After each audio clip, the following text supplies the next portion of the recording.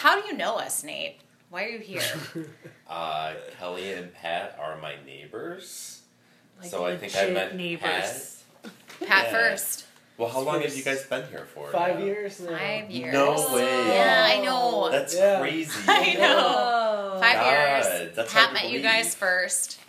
What fandoms are you into and stuff, Nate? I like sci-fi and fantasy, but I'm also a big cult nerd, I guess. So I like lots B of movies. I like lots of B movies. You've introduced us to a and lot 80s of very movies. good B movies. Yeah. Horror, because some good Horror. It's just weird movies. I mean, like, Lynch stuff is weird, but this is, like, not artistic. It's just weird. Like, so I came across this movie called Making Mr. Right with John Malkovich. John Malkovich, where he makes, like, a robot clone of himself that's going to do the space program. Like, Always. 80s Why the John fuck is he always Malkovich with in fake everything? blonde hair. No, he Really? should not be blonde. That's not okay. I bought it, like, so it's on its way. It may be here I tomorrow. can't wait. I can let you borrow it. Like Tina Belcher says, like, I have my dorkism on Right. certain things. Whereas, like, I love some young adult fantasy novels. Yeah. I can go on and on about that stuff. I mean, in the many times I've tried to convince Melissa to come with us to C2E2, my big pitch is always that the thing with... In X-Files, I'm a huge X-Files Yes! nerd. The thing with being a nerd is, like, there are so many fandoms that you could be in a super, super specific fandom. My thing is, if you're passionate about something, Right. be passionate about it. Kelly was the first person I ever released my weird because all of my friends are like much more I love you all Normies. basic Yeah, in we're terms weird. of what their likes are, what their dislikes are. I have friends that are very into music and all of that stuff, but like I have a handful of friends that are just very like basic bitches in the Right. nicest It sense of the happens. term. It happens. Yeah. So there's like nothing the wrong with it. X-Files I shows. literally Yeah. was watching, like, I was so excited for the X-Files to come back. I, like, texted Kelly. I was like, so Yep. here's my thing. That was a big... Love fucking big X-Files. thing. Like, I read fan fiction in high school. Like, I dressed up as Scully one year. Like, no one else got it. My other friend was a princess. Like, Right. that's... Before we get into the episode, I wanted to discuss a topic, a general Twin Peaks topic. Emmy nominations came out, and I don't know about you guys, but the first thing I did was a control find for Twin Peaks, and there was nothing there. And at first, I was shocked and chagrined, but then I found out through Googling that Twin Peaks was not eligible this year. So Twin Peaks, not eligible, they were not snubbed. They will be eligible next year. Probably the only one out of the four of us that Googled this. But this brings up, before we start, warm-up discussion topic that I want to throw out there. So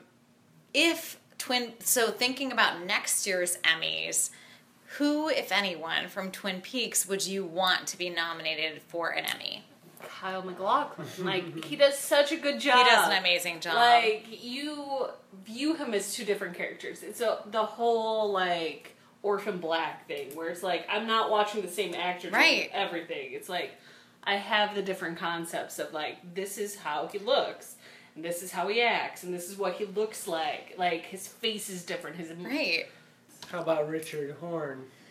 Eamon Farron. We're going to be talking a lot about Eamon Farron today, if I have my way.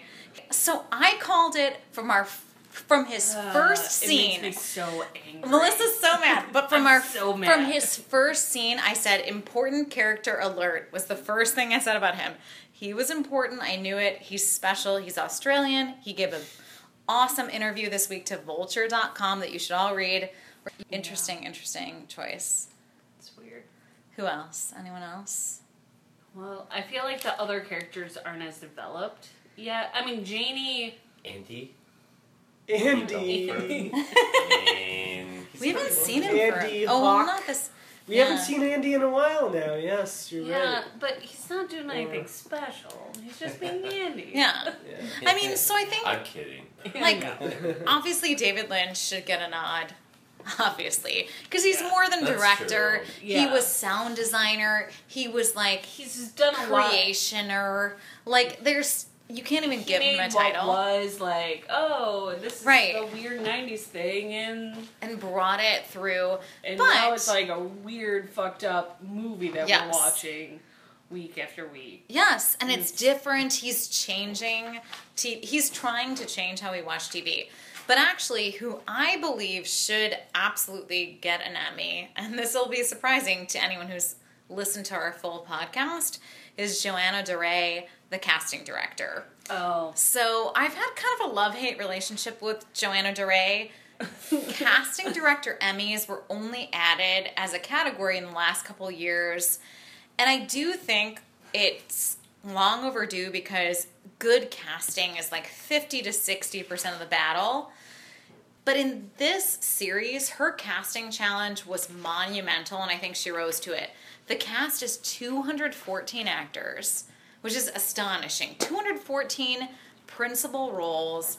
She had to bring back old cast members. She had to build family units. So now it's like, I need to cast someone who looks like Sherilyn Fenn and is scary and has this going on. Like, so much criteria. I need to cast a blonde girl who's a little bit weird and funny, but also smoking hot. Like, every casting challenge she rose to, and I really think her presence has moved the series in a great direction. She's had some misses, probably driven by David Lynch, Krista Bell, but who plays Tammy.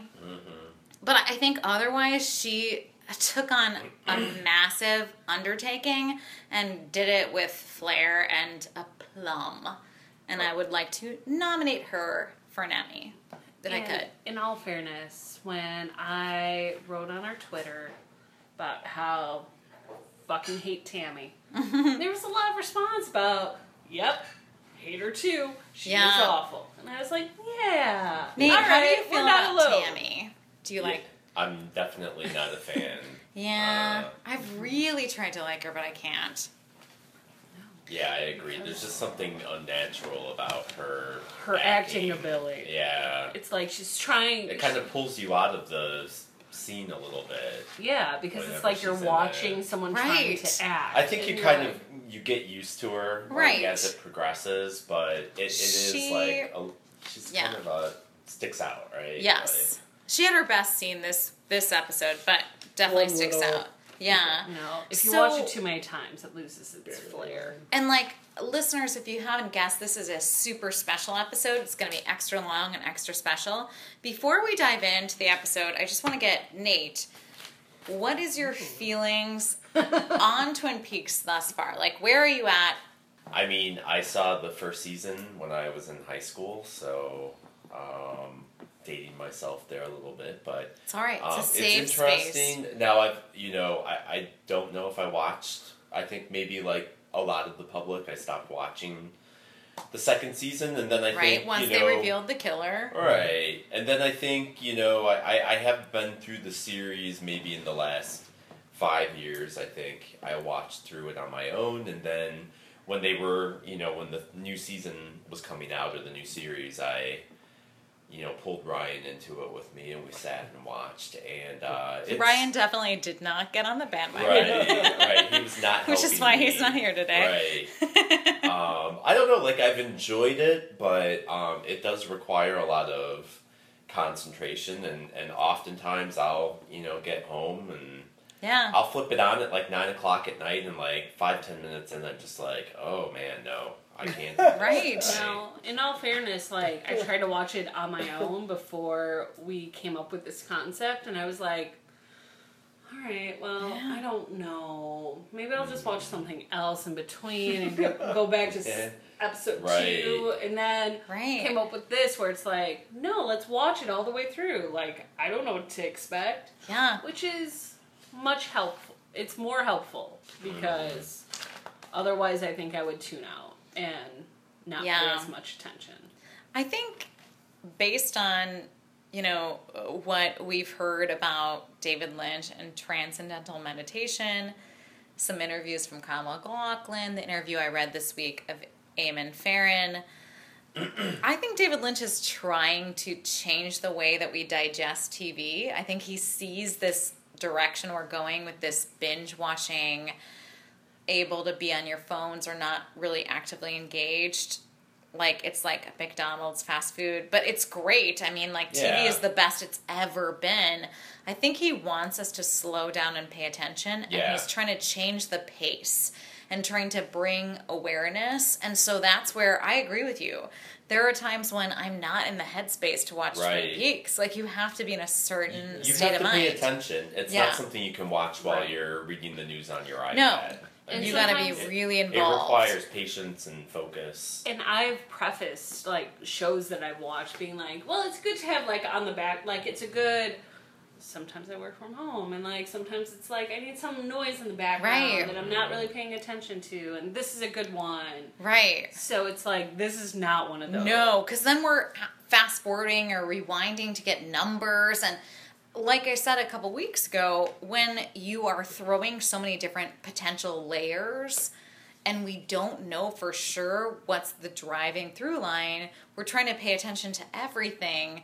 It's making everything super heavy with significance, and you can't afford to miss a moment. You don't know what's going to come back and be the most important thing, like the pivotal moment. So, like, I don't know if you noticed in this episode how many red things there were. Oh, like, my God. Shoes, towels.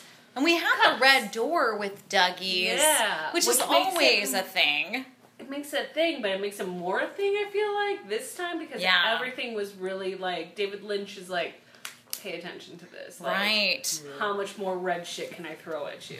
So we start the very first scene, and I thought this was, like, if I had to kind of rank my episodes, this would definitely be in the top 3. I thought this was a great episode. It was good. It set up a lot of movement for certain characters and certain plots that I think will be incredibly important.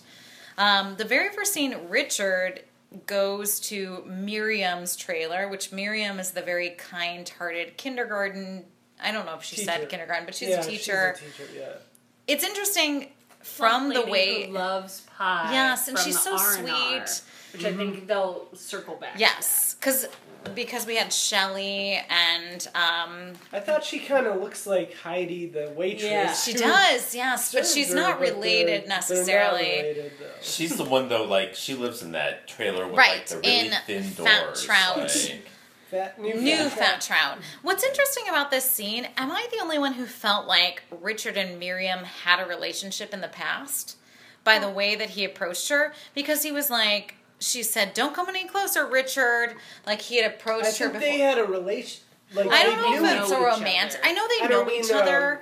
But it's like... I think they went to school together. They grew up through the years. They probably grew up together. Which is a very intimate relationship. We've talked about this before with someone who you've known from childhood and what that, how weird that is. Why do you think his face was so clearly reflected in her screen door? To be a Bob reference. Yeah. Absolutely. To draw our attention to... So that's a good catch, I think. Yeah, so they have him reflected in her screen door, which is so any mirrors and reflections are a Bob or Black Lodge thing. And I think now Richard Horne is supposed to be like the embodiment of evil. He's the new Bob. They have him specifically perpetrating violence only to women and children. He has not yet committed violence against a man. So we're supposed to see him as a total monster.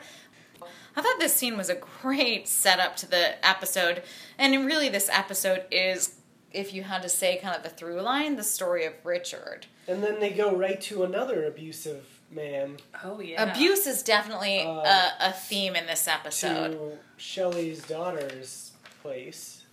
Which it's such a mirror of when Shelley's getting beaten by Leo that it's like, you're just like, Jesus Christ. Which is also a question, who is Becky's father? Right. We were texting.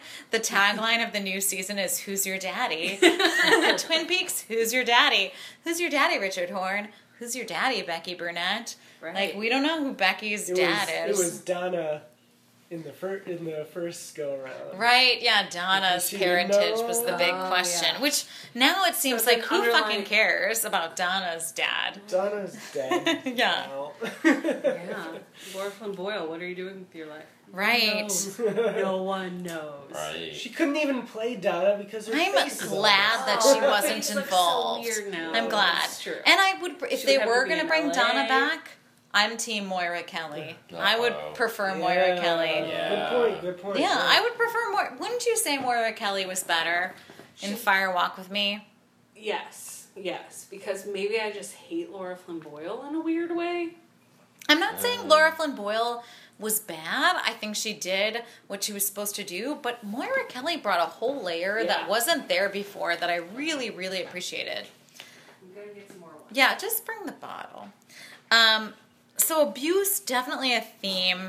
What I love about Twin Peaks always is this sharp juxtaposition between super harsh and very sweet nostalgia. And we have that in the first two scenes because initially we have this scene with Richard brutally beating and killing Miriam, and then we pivot to Carl playing the guitar. The next scene is one of those scenes that I think is a transcendental meditation, pay attention, transitional scene that is, I've noticed now that David Lynch will put these scenes as kind of like palate cleansers between other scenes where it's about let's, as you transition, get you in a state of heightened consciousness. So there's a scene with Rodney Mitchum and Candy.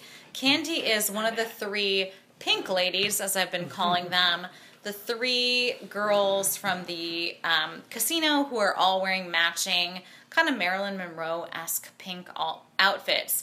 And Candy's the central one who kind of takes on a bigger role in this episode. This scene has some great music playing in the background. It's very quiet. It's very deliberate. It's extremely choreographed. She Very is Lynchy.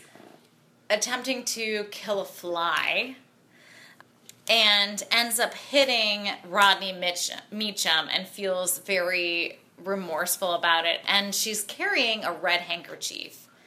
So Red Theory, Melissa, tell us about Red Theory. There's just a lot of red. I don't know really what it symbolizes, but I feel like it symbolizes something. I don't know what yet. Yes. Oh, we kind of skipped But actually here's the red mug that gets thrown by Stephen Burnett when Right. him and Becky Burnett have their big conflict, It tends abusive to be scene. Something happening.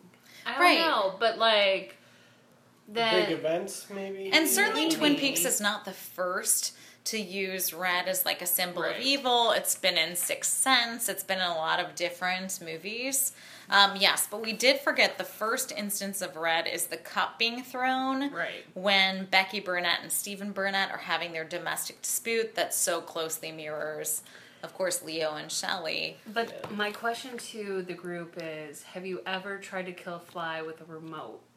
And when it lands or a on- handkerchief.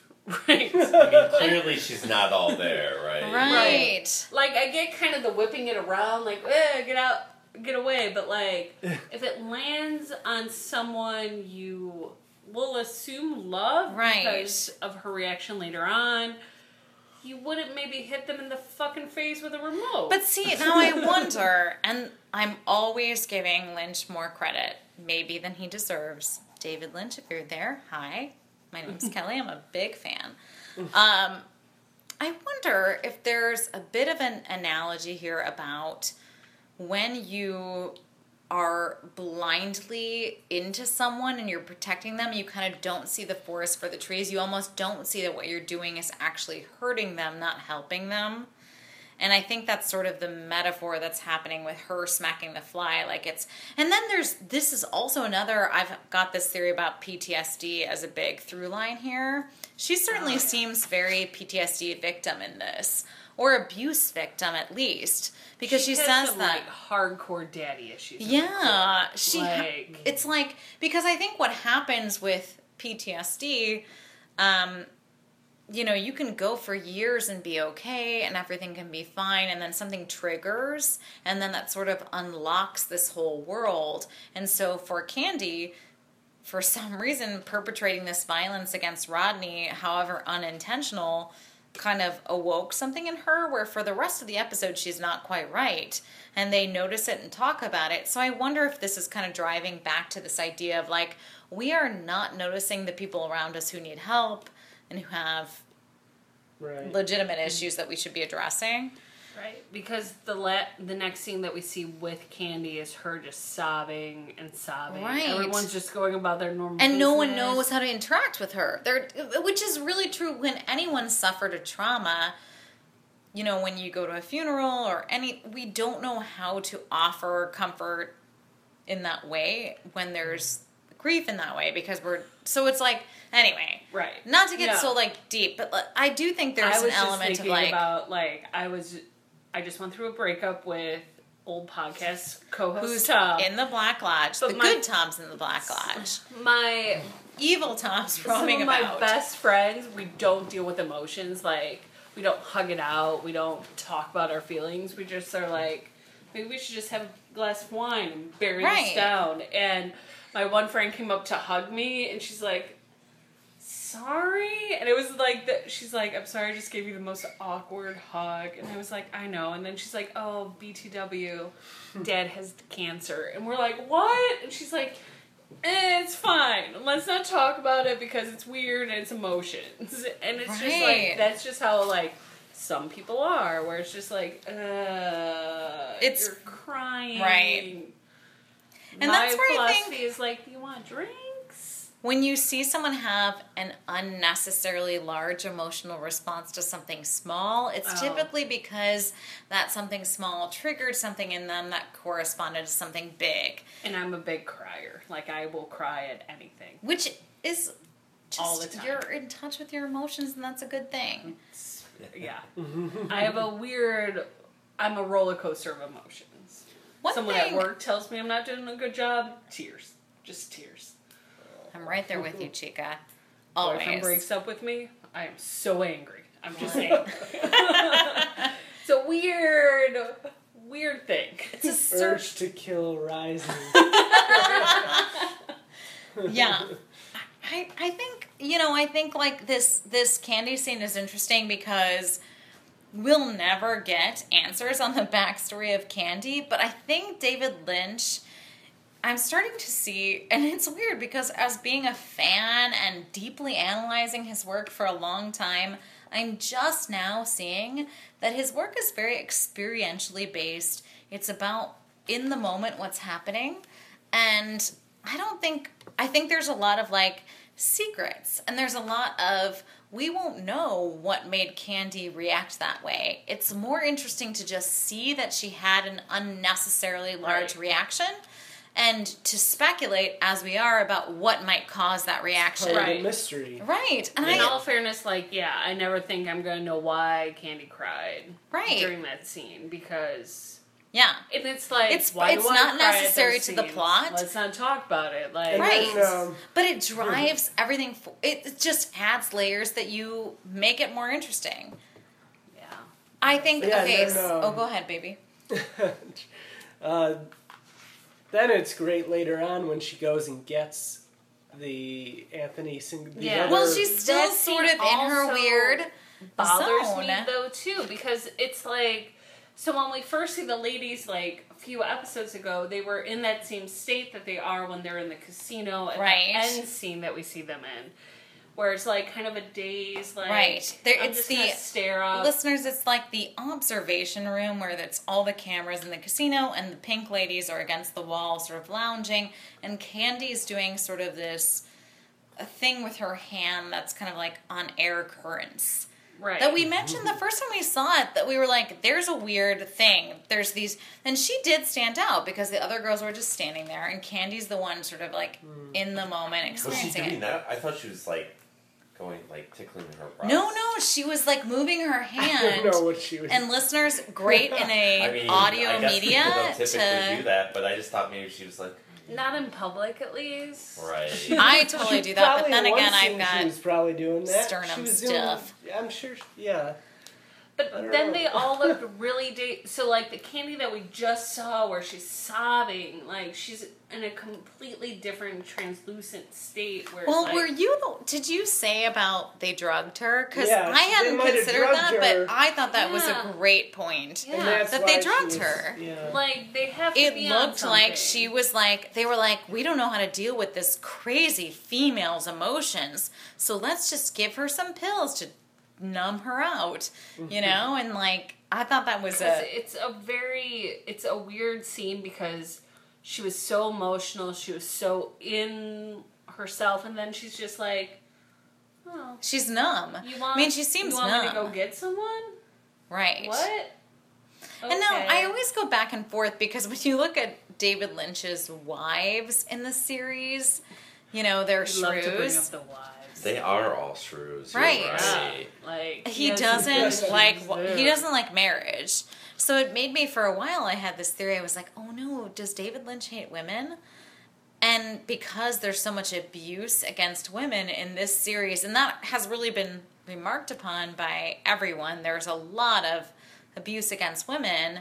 Like, is that what he's going for? But I think it's ultimately going to be the victim's triumph in the end. I think this is a setup where we're starting to see the pattern between all these abuse victims that are women. Because we've got Becky Burnett. I don't think he's celebrating it. No, No. he's not Right, celebrating so- it. And not that I Right. think anyone would do that, but, you know, you do have directors who are chauvinists and they just can't, like, take that away from anything they do. Like, everything. Like, I have a love-hate relationship with Joss Whedon. I love Firefly, but, man, I think he hates women a little bit. Like, he is just a little rough towards women. I don't want to get on a whole segue, but some directors that you would be surprised. We talked about this today. Nerdy men can be the harshest towards women. You'd expect them to be very loving and They're the understanding. trolls. Of like A a lot of them are Yeah. the internet trolls. I you know. I know? took a BuzzFeed quiz that says, based on my cocktail preference, I really love sweet nerds.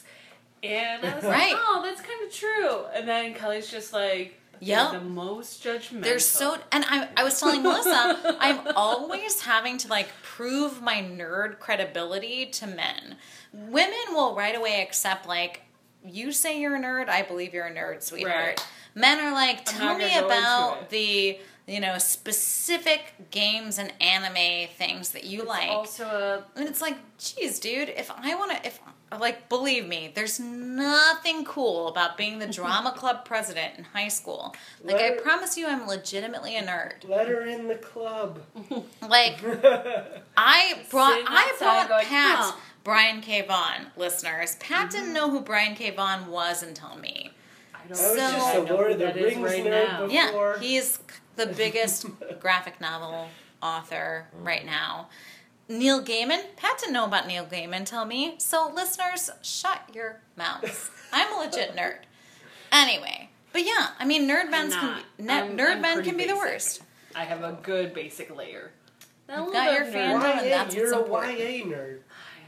I'm Two very good into letters. the YA. Two Yeah. letters. YA. Which- YA. I don't know if it's Why, legit. why? So we have the Meachums pretty well covered.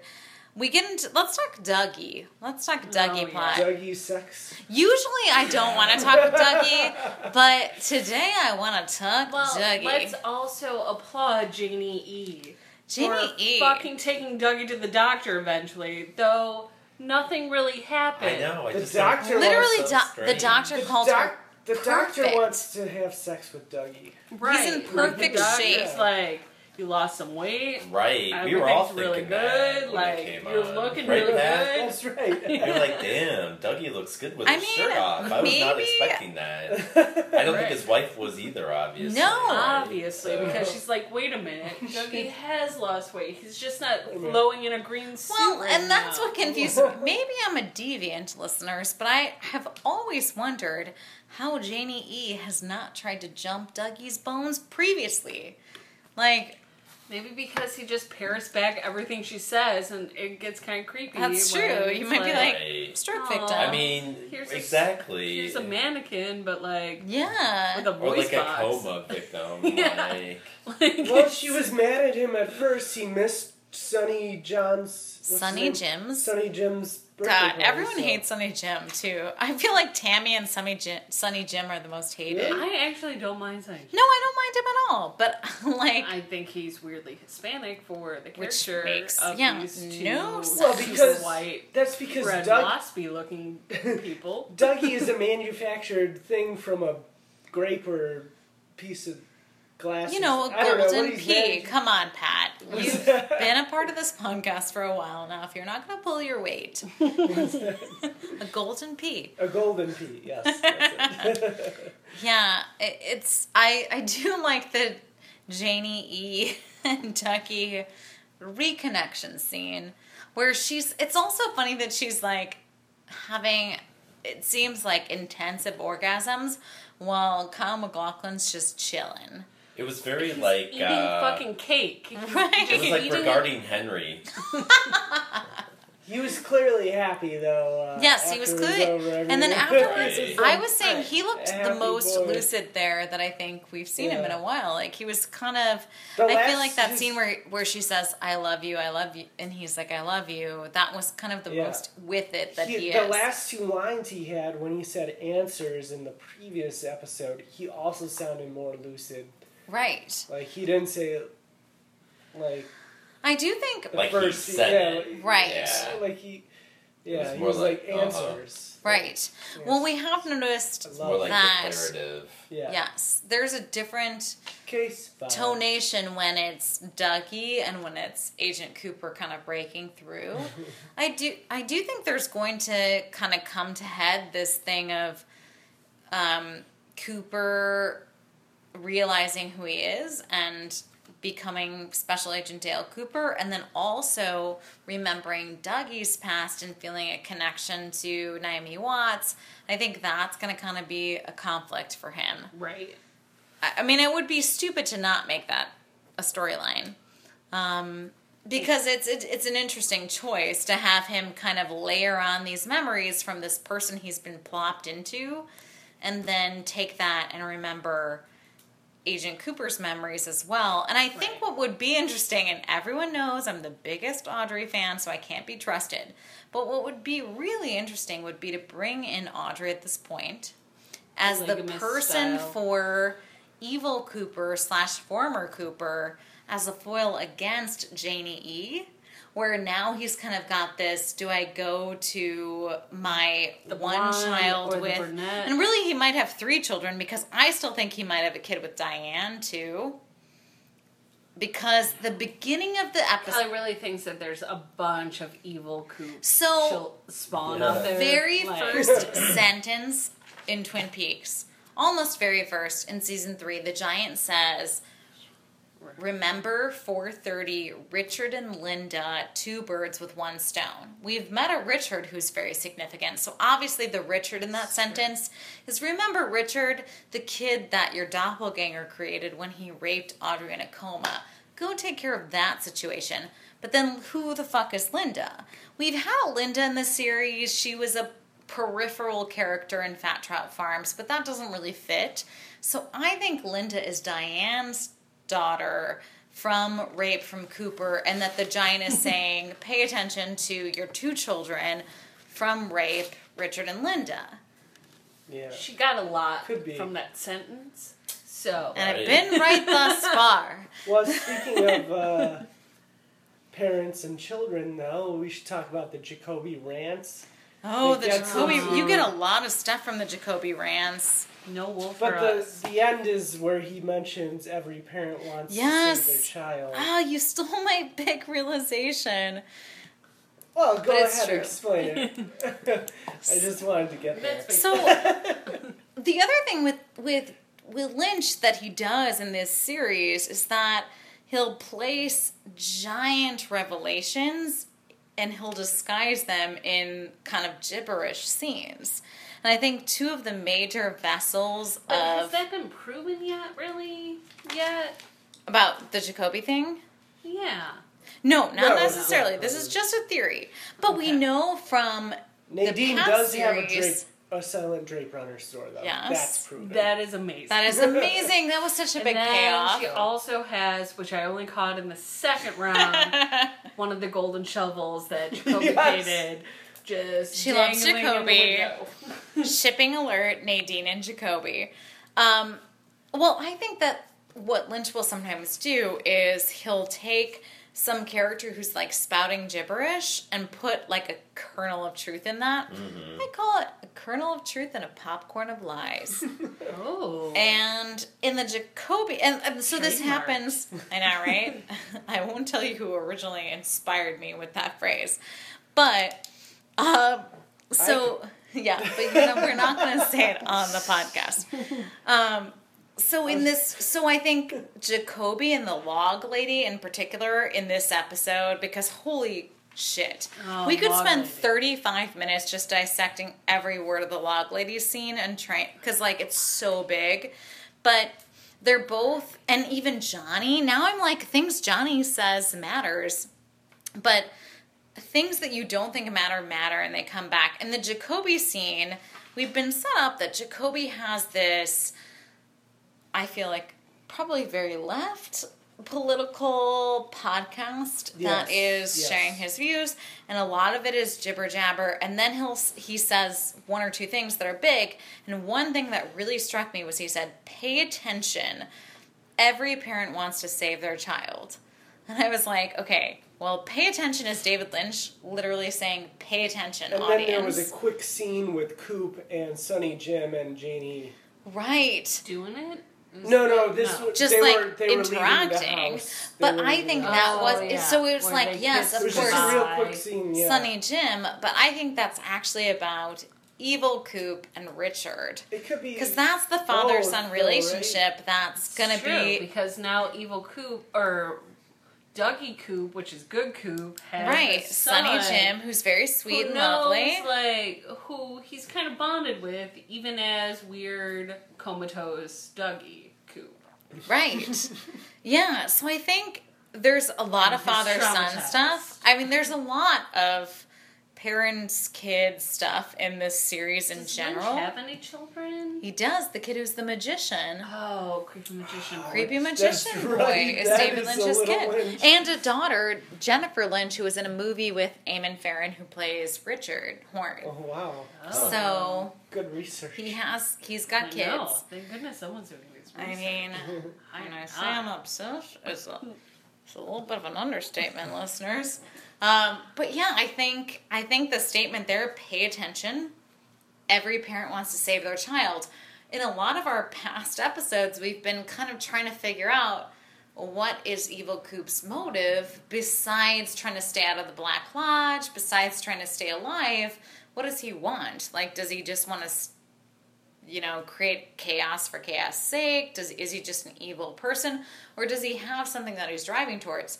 So the idea of him trying to save his child, which would be Richard, Yeah. gives him more motivation and makes him a more interesting character. And that's a story I actually am like, oh, that's Right. great.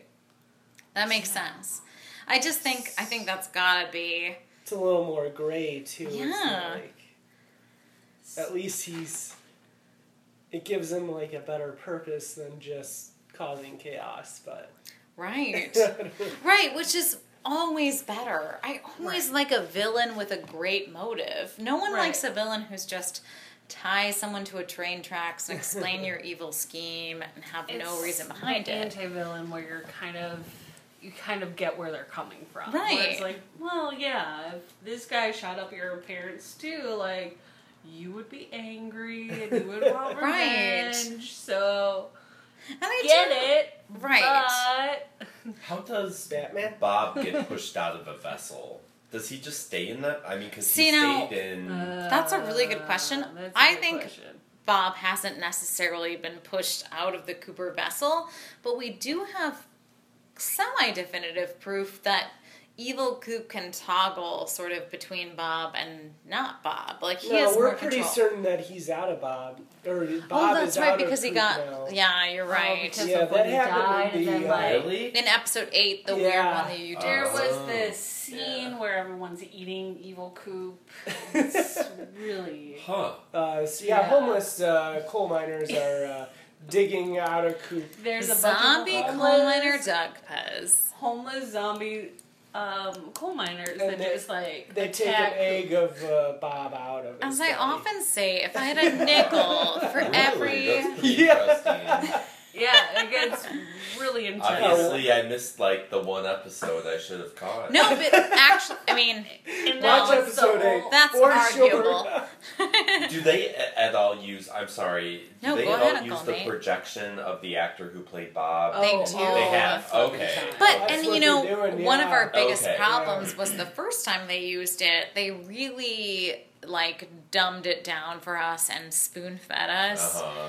When we don't need that. Because, like, what's interesting about Twin Peaks that is unique to no other series on television has this, except for Twin Peaks. David Lynch is like, fuck you if you decided to just start watching Twin Peaks. Yeah. They have Yeah. zero desire to pull in an audience who has not seen the Right. series. Yeah. Like, that's not possible. You could not find enjoyment out of the series other than from just being like, it's weird and scenic and beautiful and there's some good bands and, you know, but like, Yeah. really, you have to have watched the previous series. You have to watch Fire Walk with Me. You have to be a David Lynch fan. And he's like, yep, deal with it. Like, I'm not going to make it He's easy for you. not fucking around. No. And the fact that it has gotten, the more I read about it, like, it has gotten critical acclaim. Yeah. You know, it's, I think, going to be a prediction, listeners.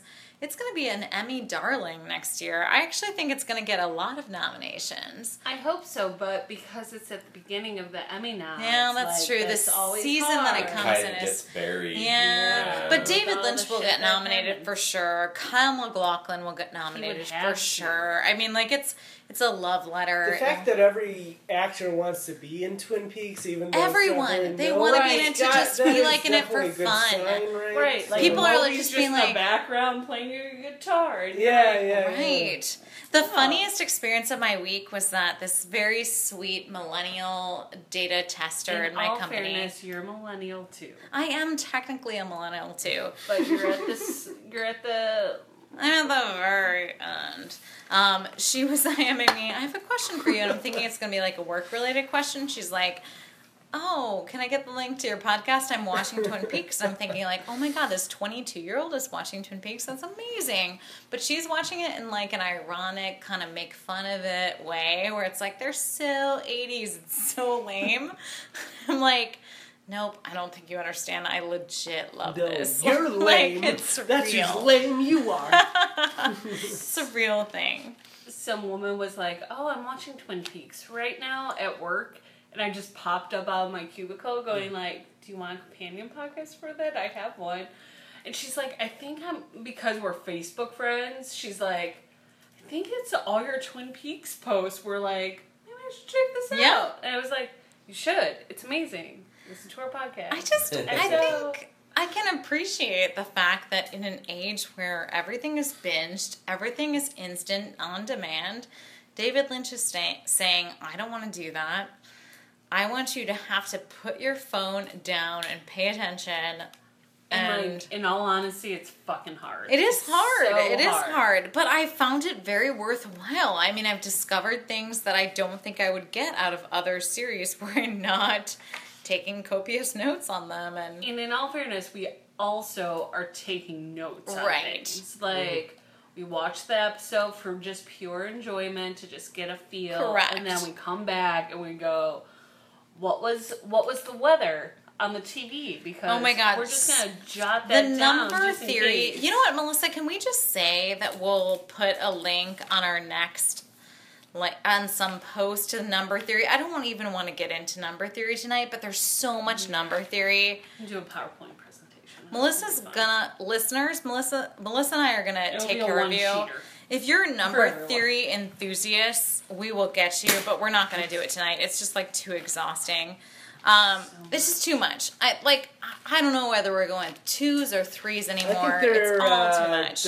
he's doing some red I think herrings it's or like Yes, fives I and agree. threes. So 5s I haven't seen. Where do you see Well, 5s? because 253 was last episode where it was. Oh, yes, the you're right. 253, time, yes. And like a lot of things are divisible by 2, and a lot of things are divisible by 5. So it's just. And obviously So now- 3 is.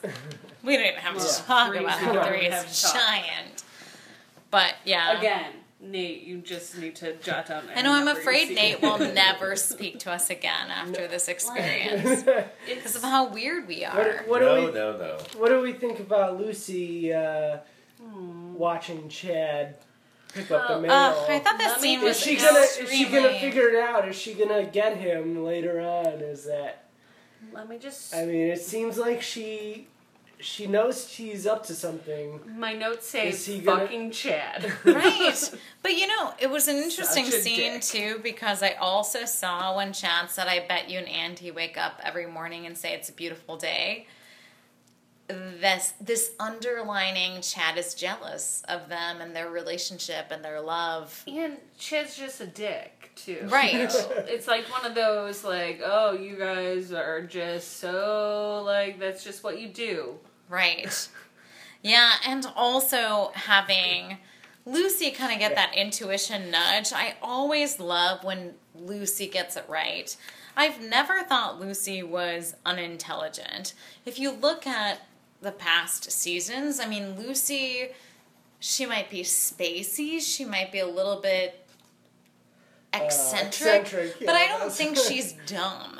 The only thing that has bothered me, and I've said it multiple times, multiple fucking times, is the whole cell phone thing. Like, I know, she doesn't and I don't understand but I the think fucking that concept of a cell phone, but she has a double monitor at work. That People has don't to just be have a double monitor at work. But Like, remember- request it. Remember how she could crank out those QED reports? I mean, it has to be like some She can insinuation online about shop, her being she in the gets past. all of that, but I like, don't know. person walks in with a cell phone and she fucking faints.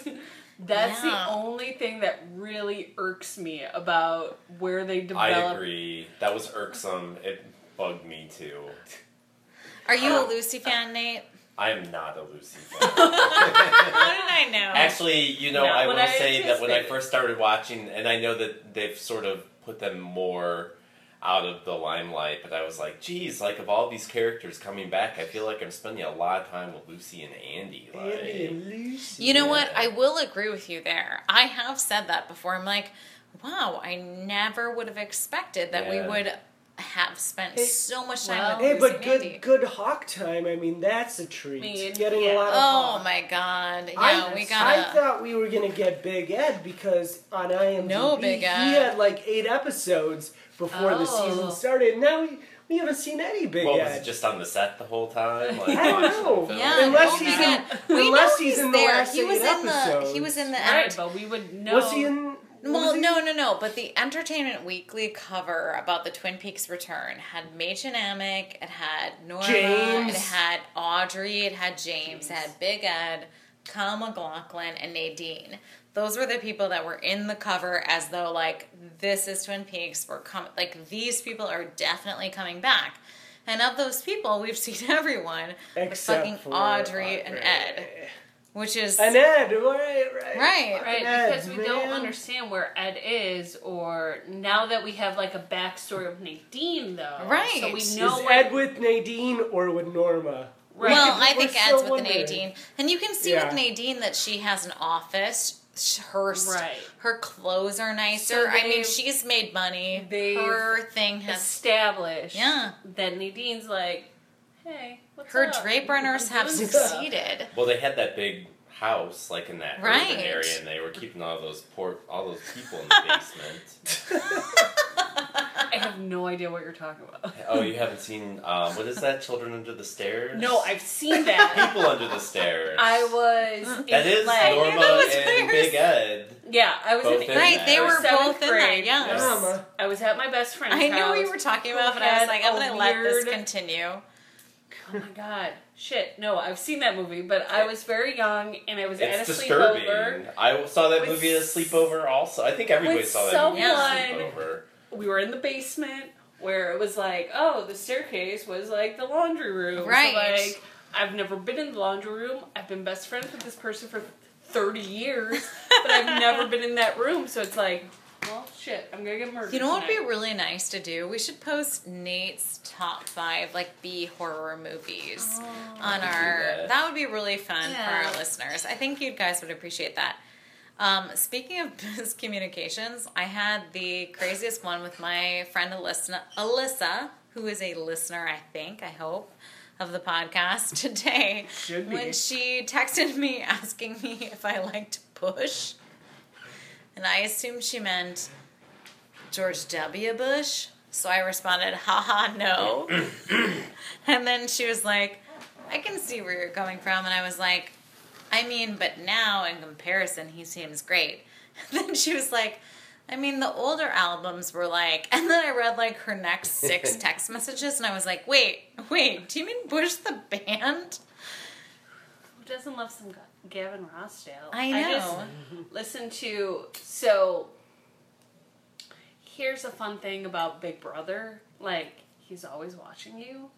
And, like, Yep. somehow I the kind of universe semi-work knows for it's been 1 week since I've broken up with CIA agent. Tom. No. And I've gotten Facebook messages on all the dating apps. Like, hey, do you want to like this app? Match.com. 2, I was like scrolling through my like, what do I want to listen to now? Apple Music. And it's like the X playlist. And I was like, what the fuck? I made you a playlist called The Return of Lady Power.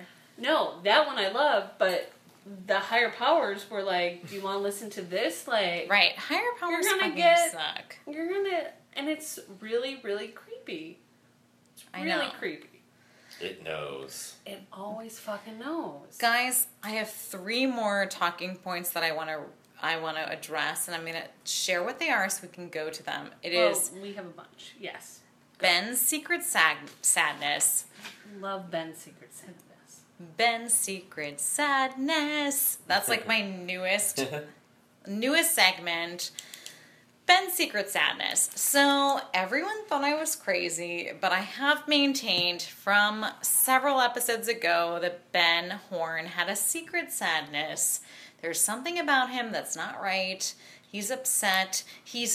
And others in this room, Pat and Melissa, have said it's just based on him aging 25 years.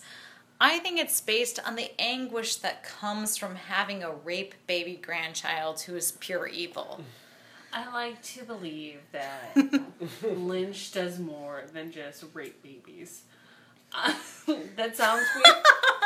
But you know what I'm David saying. Lynch, if you're listening, we're really sorry about that last statement. It's not how the rest Rape of us feel. That's coma just babies. Melissa and none of And us. a lot of wine.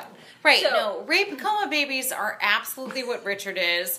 No one else could be 90 pounds and have that kind of superhuman strength and weird eyebrows and kind of look mean- like he's about to metamorphosize into a jackrabbit like Richard Horn could. Yeah, he really needs some nose bone. Does. But He that's really besides looks like that. he's about to turn into a rabbit every moment. I think He he's does just about to kind of. sprout ears and like got extend an his alien- It's mandible. because of the nose. The nose doesn't have a outward. Again, moment. Joanna DeRay, congrats. I'd love to send you a bottle Good of work. champagne. Way to go. How you found this person who is legitimately like, this kid is the best for this role, that there's no one who would be better for this part. Like, he's absolutely perfect in every way. Congratulations, Joanna, you found him. And even in the interview, I loved this. So I read a Vulture.com interview. I love to cite my sources like a polite young moderator. Eamon Farron said that they were like, oh, did you have an audition? He's like, oh, no, it was more like a phone call. And we've frequently talked about David Lynch's casting methodology is just to kind of meet with and chit-chat with his actors. And what I now realize is the genius of Joanna DeRay is that she knows that's his methodology. So she's like, I better get it fucking right the first time. Right. Because he's going to love anyone I bring him. Take the face and So, put it in the role. Yeah, so I better literally find the perfect person for this role, which is super specific. Embodiment of evil. Looks a little bit like Sherilyn Fenn. 95 pounds. Go for it.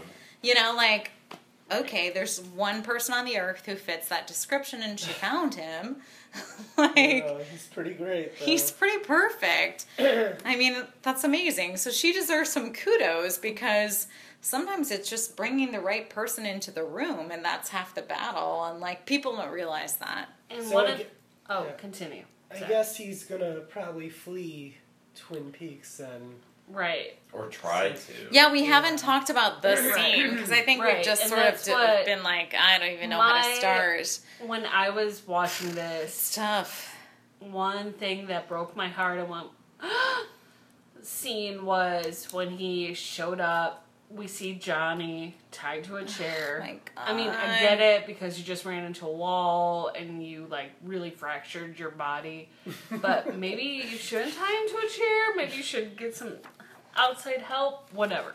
Yeah. But then here comes Richard tearing through. Yeah, Sylvia? Which Horn? Yes. this Sylvia is Horne. the Correct, actress Yeah. from Twin Same Peaks. actress, yeah. And you know what? Who knew? I mean, because this is the biggest scene she's had in Oh, all shit, 3 yeah. seasons. Sylvia, congratulations. I thought you did a phenomenal job. It was well worth waiting for.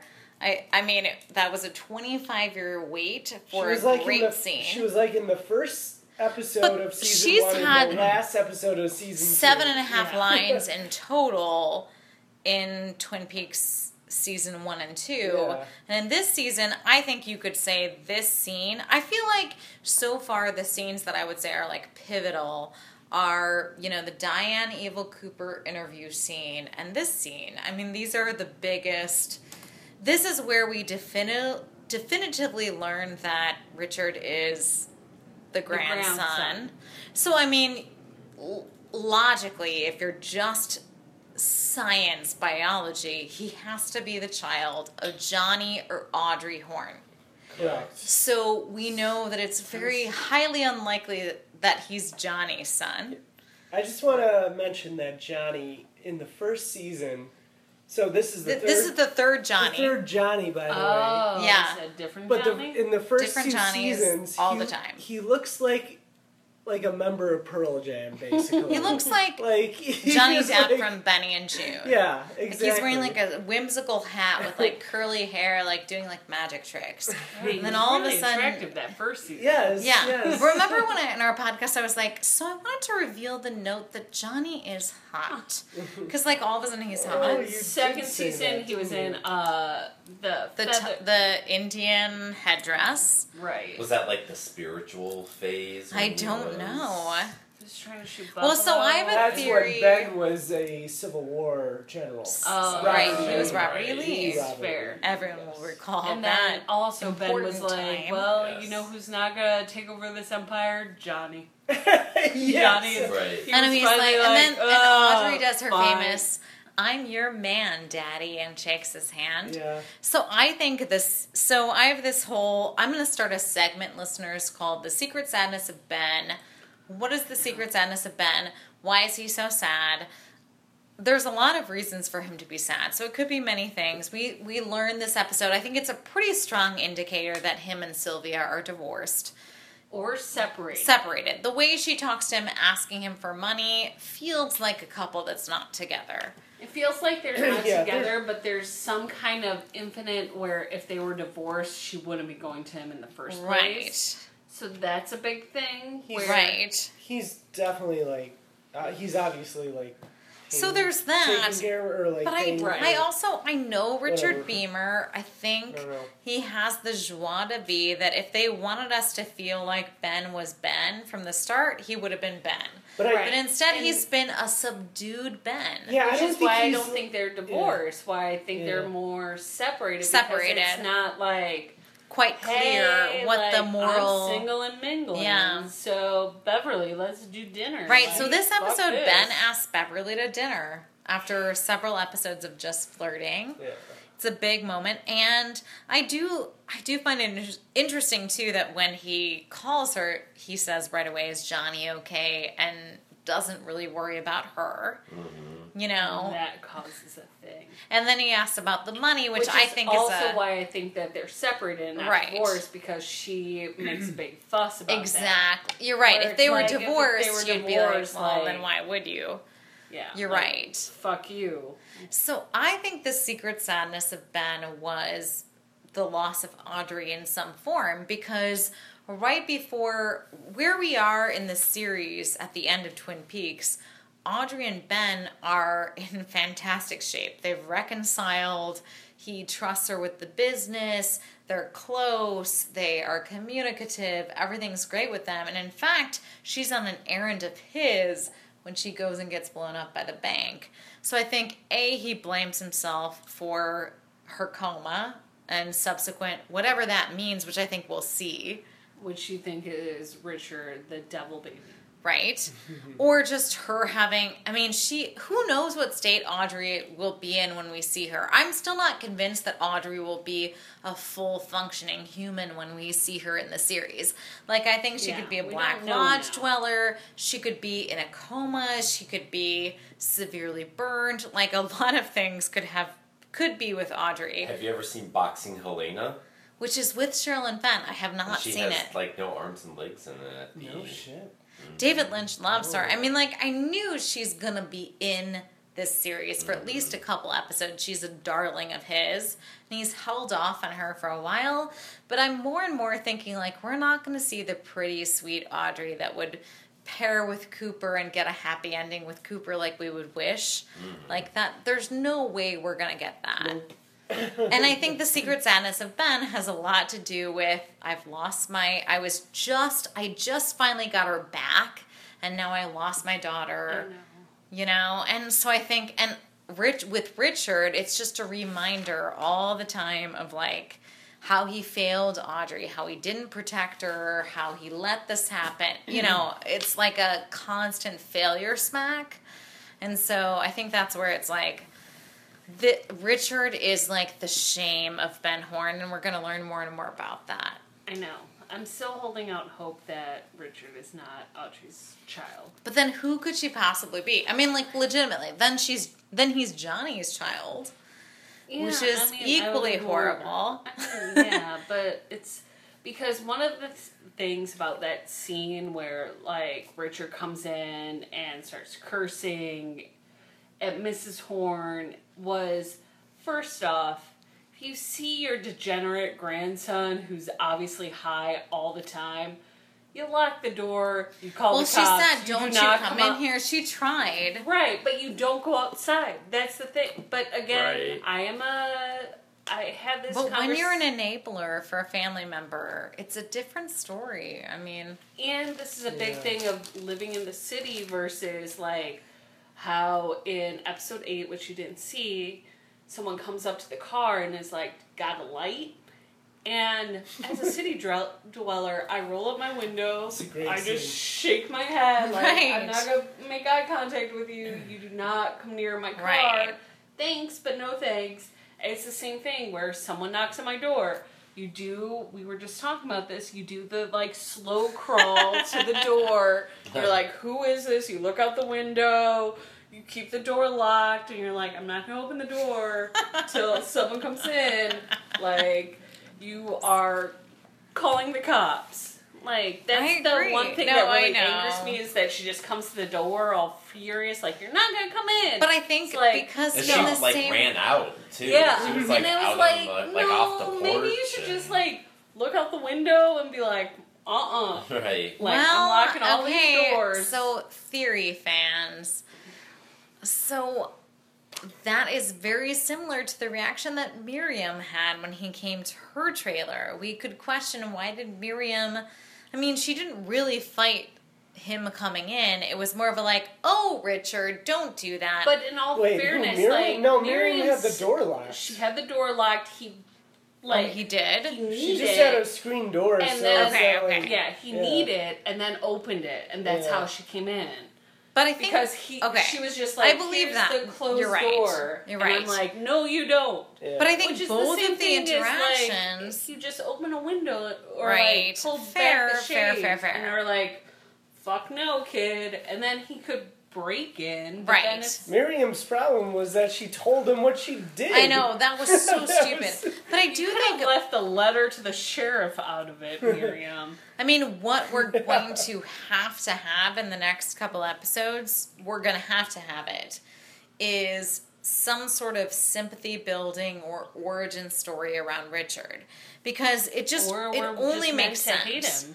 I don't know, because the Miriam interaction, even the Sylvia interaction, leading me to believe that they had previous relationships with him that were... And had hope. and had hope Yeah. that he could be turned. Yeah, all So- babies look really innocent. until they Right. become So the devil. I exactly. And I think that I'm not a story big fan of them. has to happen. And I think it has to Okay. happen through Audrey. And that's why I'm like, I texted you and I was like, Melissa, I'm so seriously angry right now. Where the fuck is Audrey? Like, at this point, it's become...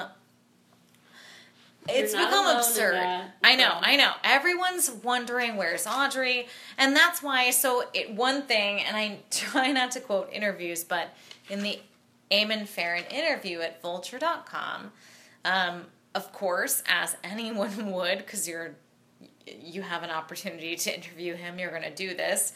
They asked him what he felt about the theories that his parentage was Evil Cooper and Audrey. And he said, don't assume anything, don't assume anything. Well, And that makes me think, like, yeah, of course. Because right now, the literally most logical option is that Audrey was raped by Evil Coop, and that's who Richard is. Or that it's Audrey and John Justice Wheeler's son, which really doesn't seem Billy like the Zane. most... Billy Zane. Doesn't they couldn't get him. They couldn't get Yeah, him. doesn't seem like the most powerful He's doing choice. this ABC Yeah. Family series right now where he plays a lawyer. It's now freeform. Are you serious? He's gained a lot of weight. Beat No way. Love you. I'm Billy He's Zane. adorbs. No, like I started Jeez. watching this, I was like, a murder mystery series on ABC Family, right up my alley. Then I was like, this is boring. And then I was like, is that Billy Zane? No way. No, I don't recognize him that's because sad. he's gained like a good chunk of weight. Wow. And so then it's just me on IMDb like I am whenever I start a series. Like, You think he's Vincent D'Onofrio or something from from what was Daredevil? it? The Daredevil Yeah. series. I do, Yes. like, right now, I see Richard Horn as he is Chekhov's gun. He's loaded and ready to go off. We're going to get some sort of major payoff plot-wise. Well, I think he's gone off a few times. Yes, this is true. yeah, he's just murdering and doing coke like no business. Right. Doesn't bode well for his future. In sweeter news, Albert and Candace are an adorable couple. Oh, yeah. Continuing on, I do love the scene, and I love that Gordon and Tammy are watching them It's the going, only scene where I Oh, could it's so kind of sweet. stand It's sweet. It's so stand sweet. Sweet. Tammy. Because she And- was just like, they were both giggling about it. Yeah, it was very sweet, and it felt to me like David Lynch's relationship with Christabel. Like, he's like older friend, and his young, hot, sexy friend that he Yeah, wants he to likes fuck, but her. also mentors. And they're just talking about how sweet it is that Albert wants to date Candace. It's adorable. And then Gordon is drawing some drawings in his little so hotel. cute. Some like Gordon has Oh, is yeah. just Oscar stolen and- my Yeah. heart. This Like, is where, I love like, Gordon.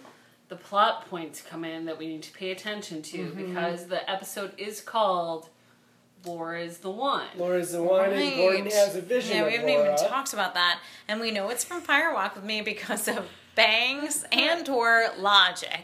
Here's the best story of the evening is there's this flash of Laura and Kelly just goes, look at her bangs. That is Fire Walk with Me. And just Pat goes, she's alive. So it has to be Fire Walk with Me because Right. Laura is dead all through Twin Peaks. Right, because we don't see the murder in We don't see the murder series, in the we series. See it, we just see it in the. So we see Maddie's murder in the series. So it also really brings forth how Black. Kelly goes really in depth. And then Pat's just like, or if we just look at the broad picture of this, we've never seen a live Maddie in Twin Peaks. Right. It's just easier. Listeners, we all know what it's like to sit there and analyze Cheryl Lee's bangs. We've all been there. Because then she's screaming, and then we do hear Sarah Palmer, which I really suggest listening to this with the captions on. Ugh, the Fire Stick, Screaming. Amazon, is the best. Screaming Laura. Sponsored by Fire Stick. They don't know it yet, but we are. So we know that, and then this is also, so he opens the door, sees Laura, but then he also, so who's really standing there is Albert being like, let's chat because Diane's doing some shady shit on the side. This blew me away. I thought it was because of the last episode where we saw Diane, where she was mansplayed and then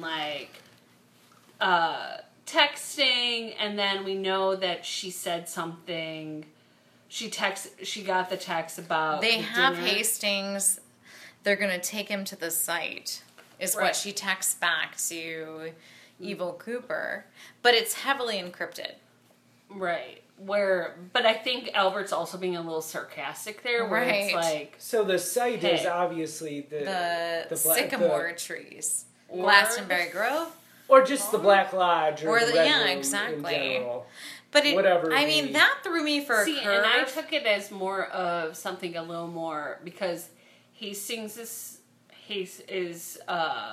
what's his face? Bill is? Hastings Bill from Hastings. Scream. Hastings from Scream. Scream. Matthew Lillard. Lillard. That's it. Yes. Yep. Matthew Lillard. Doing a great job, by the way, Matthew Lillard. I think this was a great role for you. I really And hated they're his taking crime him to scene. the But I site, thought it which- was great. I thought it was just their website, like where Right. his website is telling them all No, about the zone. Oh, the did site. you go to that website? They We have both it? did. Oh, you did? Yeah, Melissa Duh. found it and sent me Well, the because links. of all of my sweet Twitterness, I found that it's Melissa's our social media entrepreneur guru. I'm trying. If anyone's hiring, I have some She knows experience. SEO, SEM, SER, SE Zebra, Zigzag, Rowboat, and cauliflower. But take him to the site. I either thought it meant the actual website of theirs, where it was just more simple, where it's like, no, like legit, like Major Briggs disappearance, like this is how. I didn't go in depth of like the sycamore trees or anything like that, where I thought it was more surface level, where it's like they have this dude, Right. they have his site, he had some insight, they're gonna go there, like, just so you know, like, this is what's Right. happening. And I thought it was more farm related than Right. Twin Peaks related. Well, because he wouldn't have the big picture that we have. I think a Right. lot of. I've always thought duality is a big theme in Twin Peaks. I mean, all of the brothers and all of the... yes, there's there's a lot of brothers. And even where it's like the Trumans. Right, are the your Truman brothers are your true brothers. Right, there's a Yeah. lot Yeah. of brothers that multiply by 3, Right. 2. 3s and 2s are Yeah. huge. Pay attention, Nate. I see it. It's a It's lot. yeah. You gotta just get into this mindset. I know, and it's so yeah, absolutely. But amazing stuff. You know what we haven't talked about? So we talked about Albert and Candace, Duncan and Roger. So things are kind of coming to a head with Duncan and Roger. They are. Can I jump back to the Diane conversation? Oh yes, though? yes. Go ahead.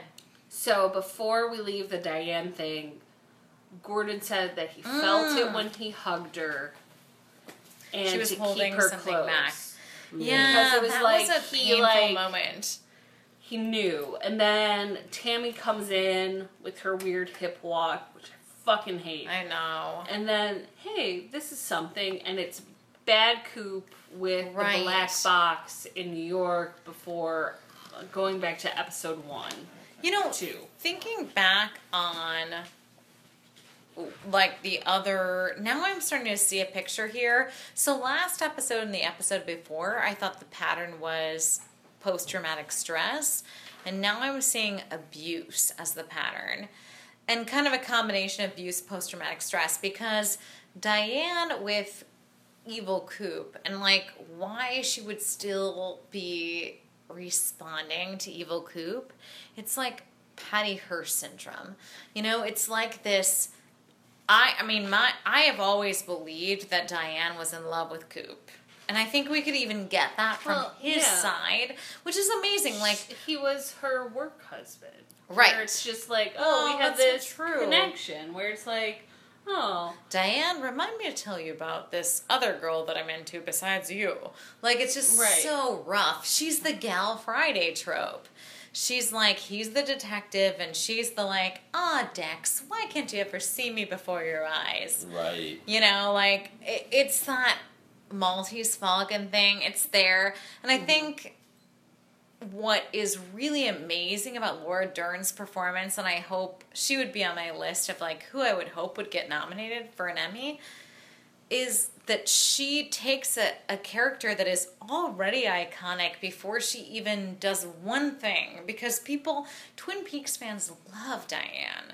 I mean, before Diane even walked into the room, she was a major character. She's a major part of Cooper. She's us, arguably, in Twin Peaks. I mean, he's like recording files to us to talk about. We're sitting next to each other while we're hearing Coop say the things he needs. And we can put all of our stuff onto Diane. And the choice to bring her in is very brave, because you have to pick someone who is just incredible. And she really brings this like nuanced, intense, strong performance that I just love. And I think a lot of fans are going to be angry that she's been sort of supporting Evil Coop on the sidelines. They're going to see it as a sign of weakness, which I agree, but I think it's a real picture of what a victim would look like. I mean, she is in love with him. She was raped by him. A victim role where it's like blackmail. It's like all of that. She's like, I'd rather have some connection with you than no connection with you. And that means that I'll respond to your, requests. And it's even, I want to maintain some element of control. Mm-hmm. So if I have to do this, it's going to be on my terms. And what's ironic... If you text me, I'm going to text you what I know, but... That's true. It could be just a totally... Because it's also, she has all these boyfriends, quote unquote. And but is she like kind of a prostitute or an escort? I don't think she is. I think she's just sort of... I feel like that hair doesn't scream not prostitute or escort. It's too blonde. I mean, that is interesting. It could be that she is just sort of like living life in the moment and responding. And I think she has a victimist background, but I think it's also like her trying to maintain some kind of, I'm strong, so I'm trying to hold on to this. And with Gordon and Albert, she hates the FBI. And I think she hates the FBI because of how the FBI lost Coop. Like how they failed Cooper. And then intern her. Because that was her assignment, her love. Too. Yeah. And her life. And she knows probably as much about the case as any other character, which is why I think it's interesting that he says, this would interest you, Diane. This was the Blue Rose case. And she says the Blue Rose case. So we know that Diane probably has as much interest and as much knowledge as Cooper on this case, and she's about to be brought onto the scene, and I think that's interesting. And I hope that she continues to be the most central female character, because for me, she's the most, bar none, the female character that I'm the most interested in watching. Right. She brings a presence where you're intrigued, you want to root for her, but then, like, when she starts doing the shitty stuff, you're like, why are you doing that? Right. Not like, fuck you, Diane. It's more like, but why? It shows you you want to connect with her in some way. Right. Which is, it's good acting in that. It is. And it part. shows you the cost that Cooper's absence had on other lives, which we don't really see through anyone but her. You know, other than Diane, there's no repercussions for this person disappearing for 25 years. And now through Diane, we're seeing how, like, that ruined lives and that ruined her career and that made her cynical and it drove her into all these other bad habits that we see that she has. So I think also that Albert and Cole have a real fondness for Diane and a real desire to protect her. And that sort of tempers whatever they would be doing to try and, like, drive her into a more active role finding Cooper. That they're, you know, kind of, they care about her, which gets in the way. It really does. But they're also suspicious of her. They are, They want to keep her close, so they're going to do that in a more cynical way, I feel like. And then, can we talk about Hawk? Yeah, I was just going to say, I took a deep breath because I'm like, it's hard to talk about. You know, all the Log Lady scenes, I have to say, have been really, really hard. This actress is a beloved Twin Peaks favorite, and she passed away before these series, you know, was released. Yeah. And it's very well known that these were her last pieces of footage, and they really feel that way. And one thing that, as I've been reading more and more about David Lynch and about Twin Peaks, I have this theory that I've shared with the group about Lynch portal theory, that all of the Lynch movies are kind of tied together by these different portals. And I really think Twin Peaks is kind of the central piece of that, and it's where everything comes together. And what's interesting is his cast and crew that he consistently returns to is really the Twin Peaks cast and crew. I love that in this series, the opening credits are like line operator. You know, it's all of his crew that's been with him forever, giving them credit. It's like everyone's swan song. And then to have this actress's literal swan song be this role that's so poetic, and to have her do it with someone who knew her when she was young, it's just so rough. I mean, these scenes are very rough. It's like she has such She's spiritual so beautiful. insight. I mean, she's where beautiful. It's just like, Hawk's just like, all right, I'm just going to jot this down, take this to my boss, and just be like, I'm going to go with this because electricity is humming. I mean, so it's like, so gorgeous. I can't. But he's dying now. Yeah. The glow is dying. But in these days, the glow is dying. I thought that was such a powerful line, and it speaks so much to I think a big piece of what David Lynch is trying to say and accomplish with this series is this idea of slowing down and being in the moment, and experiencing life in the moment. And I think he really rails against the society we live in that's so instant gratification and everything on your phones and everything being multitasking. And the Log Lady is really kind of the spokesperson for being, you know, in the moment and slowed down and TM-esque. There's a lot of TM stuff in this one. And transcendental meditation. And then I always also with think David it's Lynch. just like there's a little bit of Portal in there where it's like So the much electricity Portal. is humming. It's like that's when we are staring could at get sucked into your electrical socket. right Is there a anytime. humming sound when we're staring at those electrical sockets? I thought I heard some earlier, and I always text Melissa. This time, this is weird. This week, I've had 3 times where I looked and saw 3:33. When I randomly looked at the clock, come on, that's a thing. Am I going to be sucked into the portal tomorrow? My boss today was like, well, have you looked in the portal? I was like, do you want to talk about portal theory? Because I can do that. She's like, I don't know what you're talking about. I was like, Twin Peaks portal theory? She's like, I don't, that's not what I'm talking about. I'm talking about this data entry thing. No one knows. Where, like, we need to, like, retrieve this. And I was like, I don't. What have I been doing all week? Is it in Let this me know. portal? Let me know. Guys, what have I been doing Threes all are a week? big deal, Kate. Portal demos. It's all coming together. Yeah, 3s are a big deal. Yeah, absolutely. So the other log lady line that I think is so beautiful and Twin Peaks fans are going to freak out about, she says, the Truman brothers are both true. And the others, the good ones who have been with you, now the circle is almost complete. And I just was like, oh, God. The others, the good ones who have been with you is Lucy, it's Andy, it's Cooper, it's the old Twin Peaks cast, to my thinking. Listen to the dreams of the time and the space. Yeah.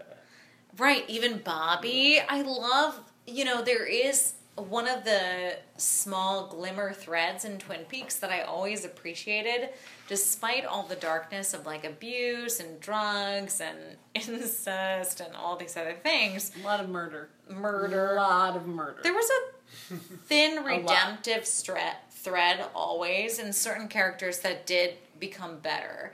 And I think part of the reason I liked Audrey so much is she is one of the characters who you can map her trajectory and see that until she got blown up, she became better. I mean, she, really went down a bad path and then she plummeted and then she rose. Right. And she became better than what she was. And same with Ben. Like, Ben had an arc and a trajectory and became better. And a lot of those characters really did become better people. But in this season, it's a lot harder to find those redemptive characters. And so when the log lady says this about the good ones who have been with you, it really resonates with a Twin Peaks fan because you're like, she means the old cast. I mean, she's talking about the nostalgic old cast. She has to be. And it's very lovely and it's very sweet. And I wonder, too, when she says the circle's almost complete, who they're missing from the circle. Because they have... Probably Coops. Like, I guess. Regular Coops. Right, because that was the they're formal... trying to find... Because Log has always been like... No, Hawk and Harry and Cooper He's and like, Lucy and hey, Auntie. look for this guy. Yeah. So the only other thing was the Casino Brothers is the only thing that we really didn't touch on. Like, we talked about Candy, but we didn't talk about how basically... Oh, yes. Randy and... it's basically... There's a hit on Dougie Coop because Mr. Jones is really... The Mr. Jones is Mr. Jones. Mr. Jackpot. Well, and we know that Evil Coop But isn't, wants... like, being with the Joneses, like, that's a thing, right? Keeping up with like the Joneses. Keeping up with the Joneses. It's like, our Mr. Jones is our Mr. Jones. Yeah, exactly. Trying to keep up with the Joneses is like keeping up with the trends and the times and things like that. But I think... Yeah, and so... They're pinning it on Dougie to try and get... Because I think ultimately what it comes down to is that Duncan doesn't want to actually pull the trigger and he wants to, like, outsource his kill. And that's what it comes down to. But this episode does make us see the, like, sphere of influence that Evil Coop has. That he can put hits on people. And it connects the Las Vegas office with... Tony and the insurance office. So, like, we have...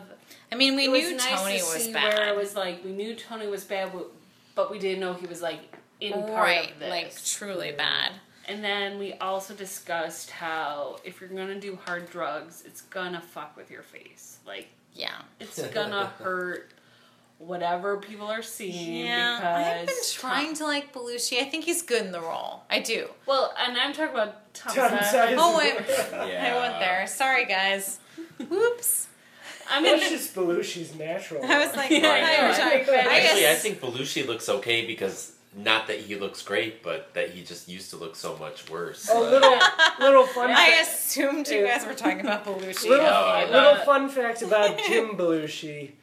My dad graduated high school with him. What? Yes, and they went to a reunion maybe like 10 years ago. It was like the 30th year reunion or 40. I don't know what reunion it was, but they said, my mom and dad said that everyone was loving Belushi at the reunion. Of course, I'm sure.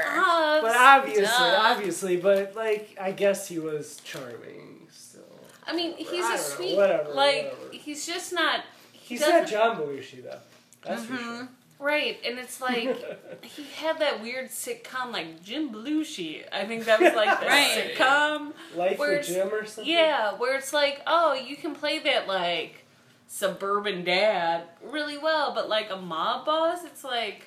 Well, with some of these celebrity guest appearances, the thing with casting a celebrity is you're bringing an awareness of their former roles and baggage into the role. What they're known for is instantly projected on that character.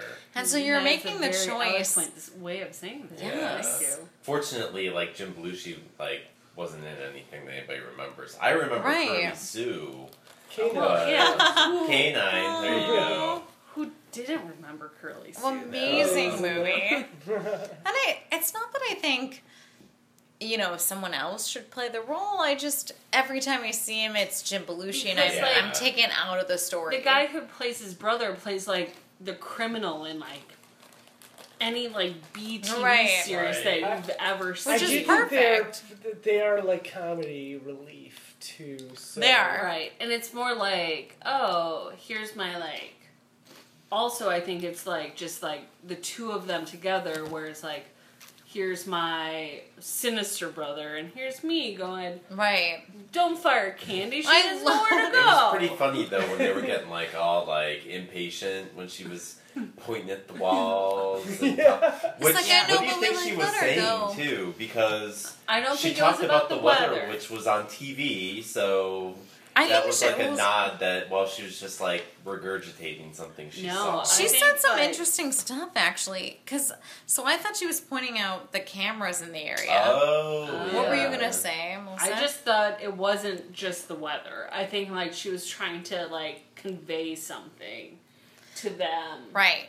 So I've got some Candy theory. I'm glad you mentioned this. So Candy is indicating around the room, letting Tony know about something, and I thought it was like they're watching us, kind of, here's the camera, and here's the camera, and there's a camera right there. But then later, she says, when they say, what are you talking about? She goes, that we're in the version layer, as though it's a totally conversational thing. But I'm like, we've never heard about that. Like, we've never heard about the version layer. What does that mean?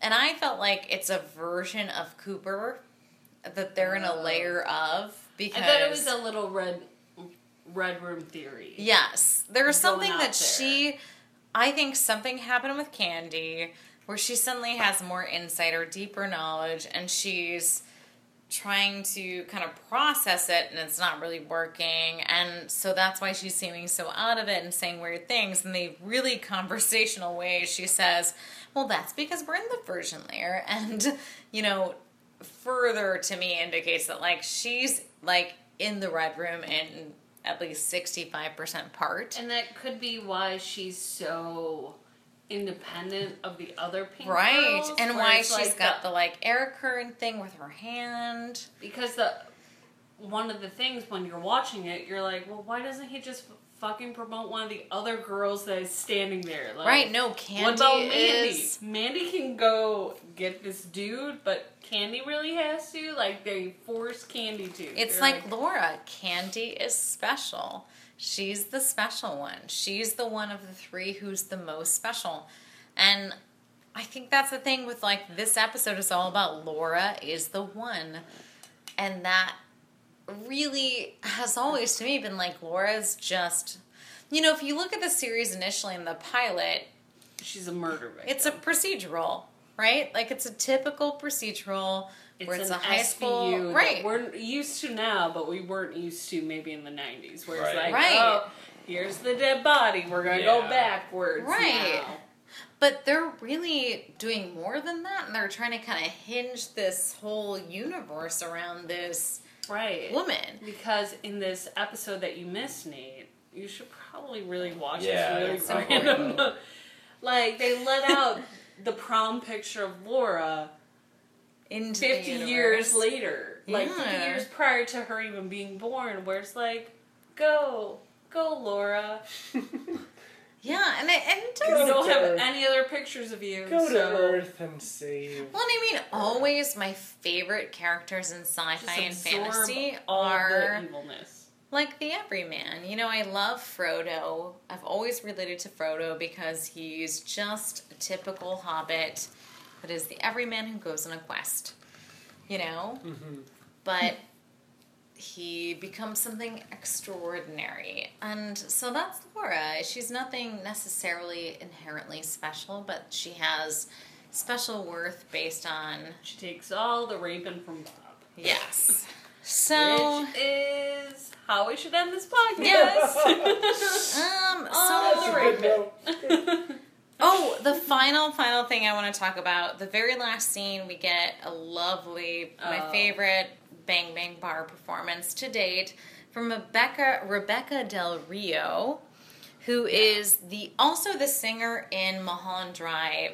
Beautiful voice and a very haunting, different voice than you'd ever. As someone who hasn't seen Mulholland Drive, like, Oh my God, it was it's amazing. Like something where I was like I was Googling the lyrics to make sure I knew who it was because I bought It's mine beautiful. off of iTunes and I don't have the Fires. Yeah. on the Fire Stick. So Beautiful, and I love that it was the full song, and was much like in gorgeous. Mulholland Drive, that scene in Mulholland Drive, it's totally a cappella. She just belts out this is beautiful it the song. same song? It's a different song, but her voice is so powerful. She has something Beautiful very special about her. She looks a little bit Audrey-esque. There's no denying that. She's got a mole. She's got dark hair. She has a Red chevron lips. dress. Yeah, chevron and dress. red nail polish. So she's Standing really, in front of a red curtain, just belting her little heart out. And I think it's with Moby in the background. with Moby in the background. Great That's song. right. Beautiful scene, and we're hoping David Lynch, I say this every week, but maybe you're not listening, maybe, that Audrey will be in the next episode at least. I don't know. Who knows? Who knows? Meanwhile,